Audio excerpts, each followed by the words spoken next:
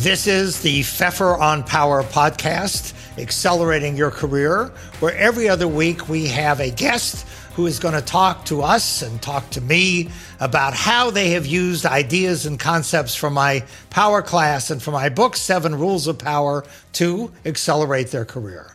And today, I am thrilled and honored and pleased to welcome the famous Valerie Shen, who was a student in my class, who comes to the Women in Power panel, and who I think in many respects exemplifies many of the principles that we talk about, and is going to discuss with me something that is reasonably controversial that she and I have already discussed online, but we're not going to start with that.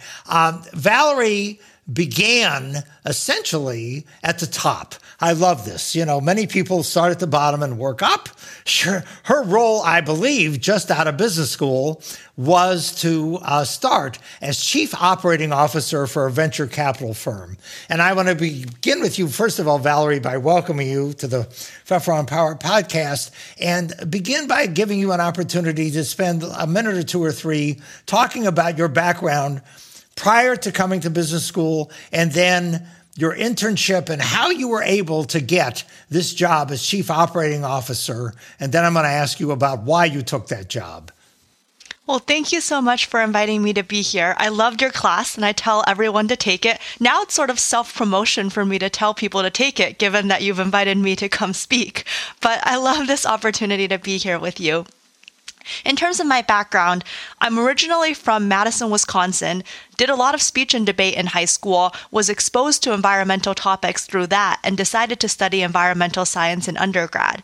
Then upon graduating, I didn't quite know what I wanted to do, but wanted it to be something in the business world, decided that I should go to McKinsey to try and learn business skills.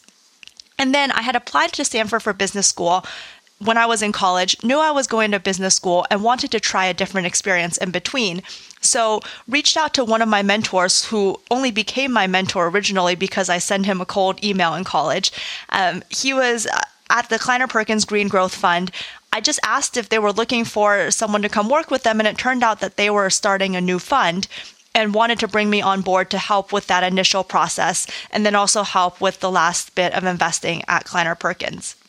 That ended up being a fantastic role where I got to try out various operational work in addition to the deal investing side. I did that for a year, came to Stanford for business school, and then after school was talking about going back to the team and was offered the opportunity to help with operations in addition to doing investing. And when I was talking with the team there, in addition to some advisors at Stanford, I was told that actually you're better off choosing a role that doesn't give you way too many responsibilities, but rather focus on just one piece of it. And so I decided to focus on the operating side. And the reason for that was twofold. One was I actually just happened to like it more than the investing work, having gotten to try out both. But I think one of the more important pieces was that I felt it would be a more unique opportunity, in part because it was something that clearly the rest of the partnership wasn't super excited to do. And just in general, successful business school students tend not to be interested in the back office operational side of venture. And therefore, it gave me a lot more opportunity to be special and unique. Yeah, I love that answer. I think you do want to differentiate yourself. And I think operations is a good place, obviously, in which to do that because people aren't that interested in it. And your role, you are the chief operating officer. That is correct? That's correct, yes. And for what fund are you the chief operating officer? The fund is called G2 Venture Partners. We make venture and growth investments in climate tech. Okay. And is that part of Kleiner, or is it a separate company? It's separate. This was started in 2017 as a completely separate fund. It's just that a lot of us used to work together at Kleiner. Okay. So it's called G2 Venture Partners. Okay, That's right. Excellent. Very good, And how large is the fund? So we're currently investing our second fund, which is $500 million. We have almost $1 billion under management. Okay, good. And for those people who don't know what a chief operating officer does in a venture fund, could you describe your job for a couple minutes and say kind of what you do and what your responsibilities are? Yes, of course. At the highest level, the way I think about this is a venture capital fund is a business, and it needs to be run like any other business. And so I am in charge of running the firm as an operating enterprise, and most of my other partners are in charge of investing, which is the product or service that we offer. So more tactically, that means I'm in charge of everything from HR and recruiting and personnel management to managing our limited partners, who are the people who invest in our firm. So basically the people who give us money to then dole out to the portfolio companies. I'm in charge of managing the whole suite of outsourced providers who do our legal, our finances, our tax, audit, IT, basically any service providers ultimately report up to me. And then I also oversee PR, marketing, the assistants on our team, things like what are our COVID policies or where we're going to move next. Basically anything you would think of for running a business. Excellent. Since you don't look like you're, in your 50s, because you're not, this sounds like an enormous amount of responsibility for someone who's basically, essentially just out of business school. Can you explain or maybe elaborate a little bit on how you used ideas from Power or whatever, wherever you got them, to get into such a high-level role so early in your life? Yeah, I think there was a lot of learnings from the class. One of the things is you basically should just ask for what you want and be willing to ask the uncomfortable questions, and also be willing to think about more non-traditional or out-of-the-box ideas for yourself. And I think an example here would just be, it would be easy to say, oh, I don't feel qualified for this. Oh, I can't raise a fund, or I can't manage the auditors because I've never done that before. But then you realize, well, actually, we're starting a new fund. My partners are very experienced investors, but they were working at a big enterprise where someone else was doing the audit and tax. So actually, it's not like they really know how to do this either. And if they didn't hire me, they would go hire someone else who also might not know how to do this. So why would I believe that I can't, right? And everything you probably can learn. And you just have to remember that there's no reason for you to take yourself out of the running before anyone else takes you out of the running. I love that answer, by the way. Keep going. Thank you. You taught me the answer, so I think that's good. I think the other thing that I've realized is I have a specific skill, or it's not even a skill. I'm lucky in that I really like talking to people and meeting new people. So I wanted a role where this could be helpful.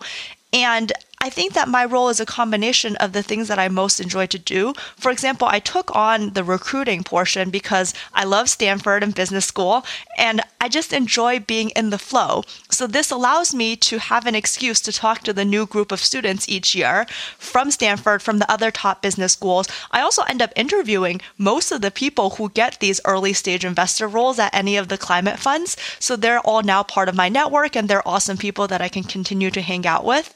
And so that's been a lucky part of the job, but also something that I consciously decided to make a bigger piece of it. Another piece is the PR and marketing, which we weren't doing that much of as a fund, but I really like going to conferences, meeting people. I found it's a good way to meet potential investors, and then also to just help build our brand. And it's not a bad way to build a personal brand as well. And then also to do what I enjoy again, which is meeting people and hearing about interesting ideas. So I think that a lot of it was crafting a role that encompasses the pieces that I'm good at and that I enjoy. I think I've also been conscious about not doing the things that I don't like to do or am not good at. One example would be anything related to coding. Like, I've just never learned to do computer science. So some of our tools that could have fallen under my purview, actually other people on our team have stepped up to do. And I think one of the benefits at being at a small fund with a small number of people is that you have flexibility to carve your own path that way. Yeah. And I like that. I think part of what your answer reflects, I think, is to do things that you're good at. And what Gallup would write a book. I mean, Gallup has written a book called Play to Your Strengths. And I think you have really followed that advice to craft a job for yourself that plays to your abilities. And by the way, to craft a job for yourself that is not necessarily the traditional, I want to be an investor role in a fund, but to craft a job where you are in fact in contact with all of your partners and with all of these outside organizations. So if I'm thinking about, the G2 fund, I see you as kind of in the center Yes. of a lot of links and a lot of what goes on. Yeah, I think that's definitely true. And I will say, to the credit of my partners, they've been really good about this from the very beginning. They said that I would be in on all of the partner meetings, all the investment committee meetings to the extent that I'm interested, and all the decisions about how we run our firm. And I don't think that I would have gone to take this job with a fund that wasn't willing to let me do that, right? It's important to not be thought of as, different or other in that way. Yeah, that's very smart. Do you want to tell a little bit more about how you actually got the job? Because this is a lot of responsibility. Is this because you knew them from your previous interactions together, or is it because you asked for the role, or tell the story of how you got the job? So I think I got the job because before I went to business school, when I first was working with this team, I sort of was doing this job, right? So I was hired as an analyst on the Green Growth Fund team because I had that pre-existing relationship, which really only existed because I cold emailed one of the partners. And then we were starting this new fund and we had to do all these things that no one knew how to do. Like, how do you choose a fund administrator? How do you design a logo and build a website? And I sort of just started doing various things. When I was there before business school, I didn't have decision-making authority on anything, but I would tee up the decision, sort of do the pre-work, have my partners help make the ultimate decision, and then sort of see it through. And then when I left, they were like, oh, wow, Valerie was kind of acting as our chief operating officer. Wouldn't it be great if she could come back and do this for reals? And that's how I ended up getting the job opportunity. I love it. And, it reminds me of course, the Tristan Walker case where he became head of business development at Foursquare by basically doing the job. Yeah. Doing the job that no one asked him to do, but he did it anyway. And, after he did it successfully, as you did, then you get the role. I love that. And I think a key thing is doing the job that no one asks you to do, but then especially if you happen to like the job that no one wants to do, yes, then you're incredibly valuable. Because if they can't get you to do it, then they have to do it, and they really don't want to do it. Yeah, no, I think that's exactly right, and that's great. And you are, I assume, given your title, you are a partner in the fund, is that correct? That's correct. Yes. Excellent. Congratulations. You were like living, this is why we've had you on the podcast. So I'm now going to turn to the more controversial aspect of all of this. You are, of course, an Asian woman in technology, which does not have a lot of women and does certainly not have a lot of Asian women in technology. And in the Silicon Valley, the Ascend Foundation has written a bunch of reports about discrimination and so on. And I engaged in a very interesting email exchange with you. So I will ask you the question that I asked you in that email, which is, how have you experienced your life as being an Asian woman in high technology? And how do you think about discrimination, and how do you see yourself? And your answer, I thought, was just not only provocative, but I think extraordinarily insightful. So I would love for you to talk a little bit about that. Well, thanks for giving me the opportunity. So I get asked this question a lot, right? I feel like I'm often invited to be on panels, I don't know, because I'm a woman, or just panels about being a woman. And my answer is that I just haven't felt discrimination from either my team or from the world at large for my race or gender. If anything, I think that I've gotten some advantages due to either affirmative action programs or programs that are trying to hire women.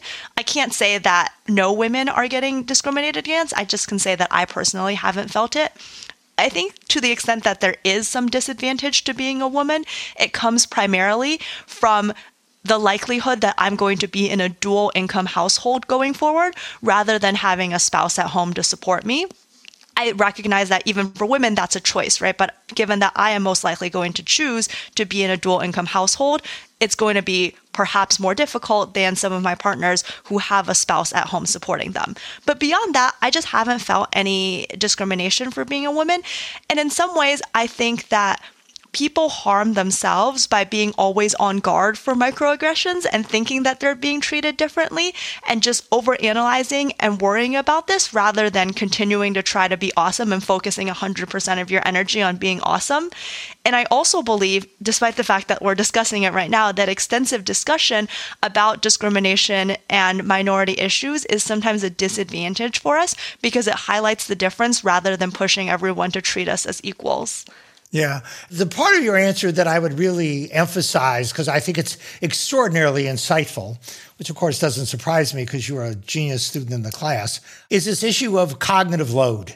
I mean, what you have really talked about is cognitive load, that when you carry around a set of things, I'm going to be sensitive to, as you described, the microaggressions, or I'm going to think a lot about how I'm different or how I fit in or all this other stuff. It adds a cognitive burden to the burden of doing your job. And so one of the ways in which to deal with that cognitive burden is to try to not think about it. And I think that's what you've done. And I think that's a very smart thing to do.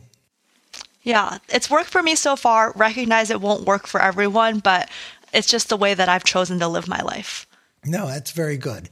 So one of the interesting things about you is your willingness and ability to, this word is not intended to be negative because it's actually, I think, quite positive, self-promote, including, by the way, in your email address, which is, I believe, I.am Valerie Shen. Yes. I think that's a kind of a bold email. Describe how you think about getting yourself out there and making yourself visible in the world. That's funny that you pointed out the email.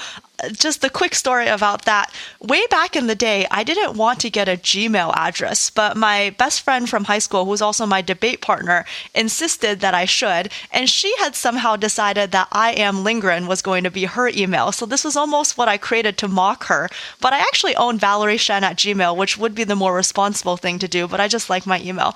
But anyway, so to answer your actual question in terms of getting yourself out there, I just think that so much of what happens in life, it's a combination of you being able to be competent and do your job and have real insights, and then also just people knowing that you exist so that when they have a job to be done or when they have a question that they need insights on, they actually call you, right? You have to do both.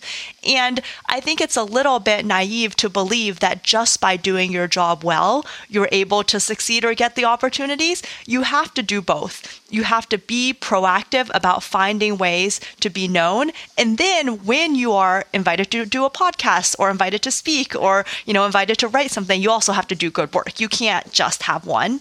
But I think once you recognize that, then you view the self-promotion as just a part of the job and not something that you should just be doing on the side. And then I also think you have to accept that you sometimes have to put yourself in slightly awkward situations and ask for things that you'll be told no. So one of the examples is I've started to realize that you can speak at most conferences as long as you just ask.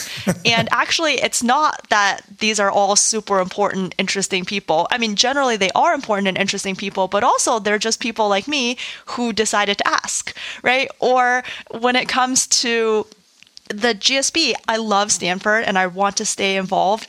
I've told Dean Levin that I really want to be on his advisory board in the future, which I think requires you to be way more famous than I am. But I'm starting to do all the little things to hopefully set myself up for that. And that is some amount of self-promotion in that I have to tell everyone that I want the opportunity so that they are offered to me. But also it means that every time you get something, you have to do a good job, contribute, have real insights. Otherwise, you don't get invited back. Yeah. I love the idea of being bold, which you are, and also the idea that you're able to do that because you don't get in your own way. You don't have a set of scripts in your head that says, I'm too young for this or I'm not qualified for this. I mean, we've already really talked about that. I think it's one of the things that's made you successful. Well, that and having a lot of great mentors who've been helpful, including you. Thank you. So thank you. With that, we'll end this because I try not to go on too long. This has been the Pfeffer on Power podcast, Accelerating Your Career, where every other week we talk about how to accelerate your career through using principles of power and influence. So if you're interested in the topics that we're talking about, please subscribe to this podcast. You should follow me and can follow me on jeffreypfeffer.com. That's Jeffrey, Pfeffer.com. You can read my book, 7 Rules of Power, and you can follow me on LinkedIn, Twitter, Instagram, and, believe it or not, TikTok.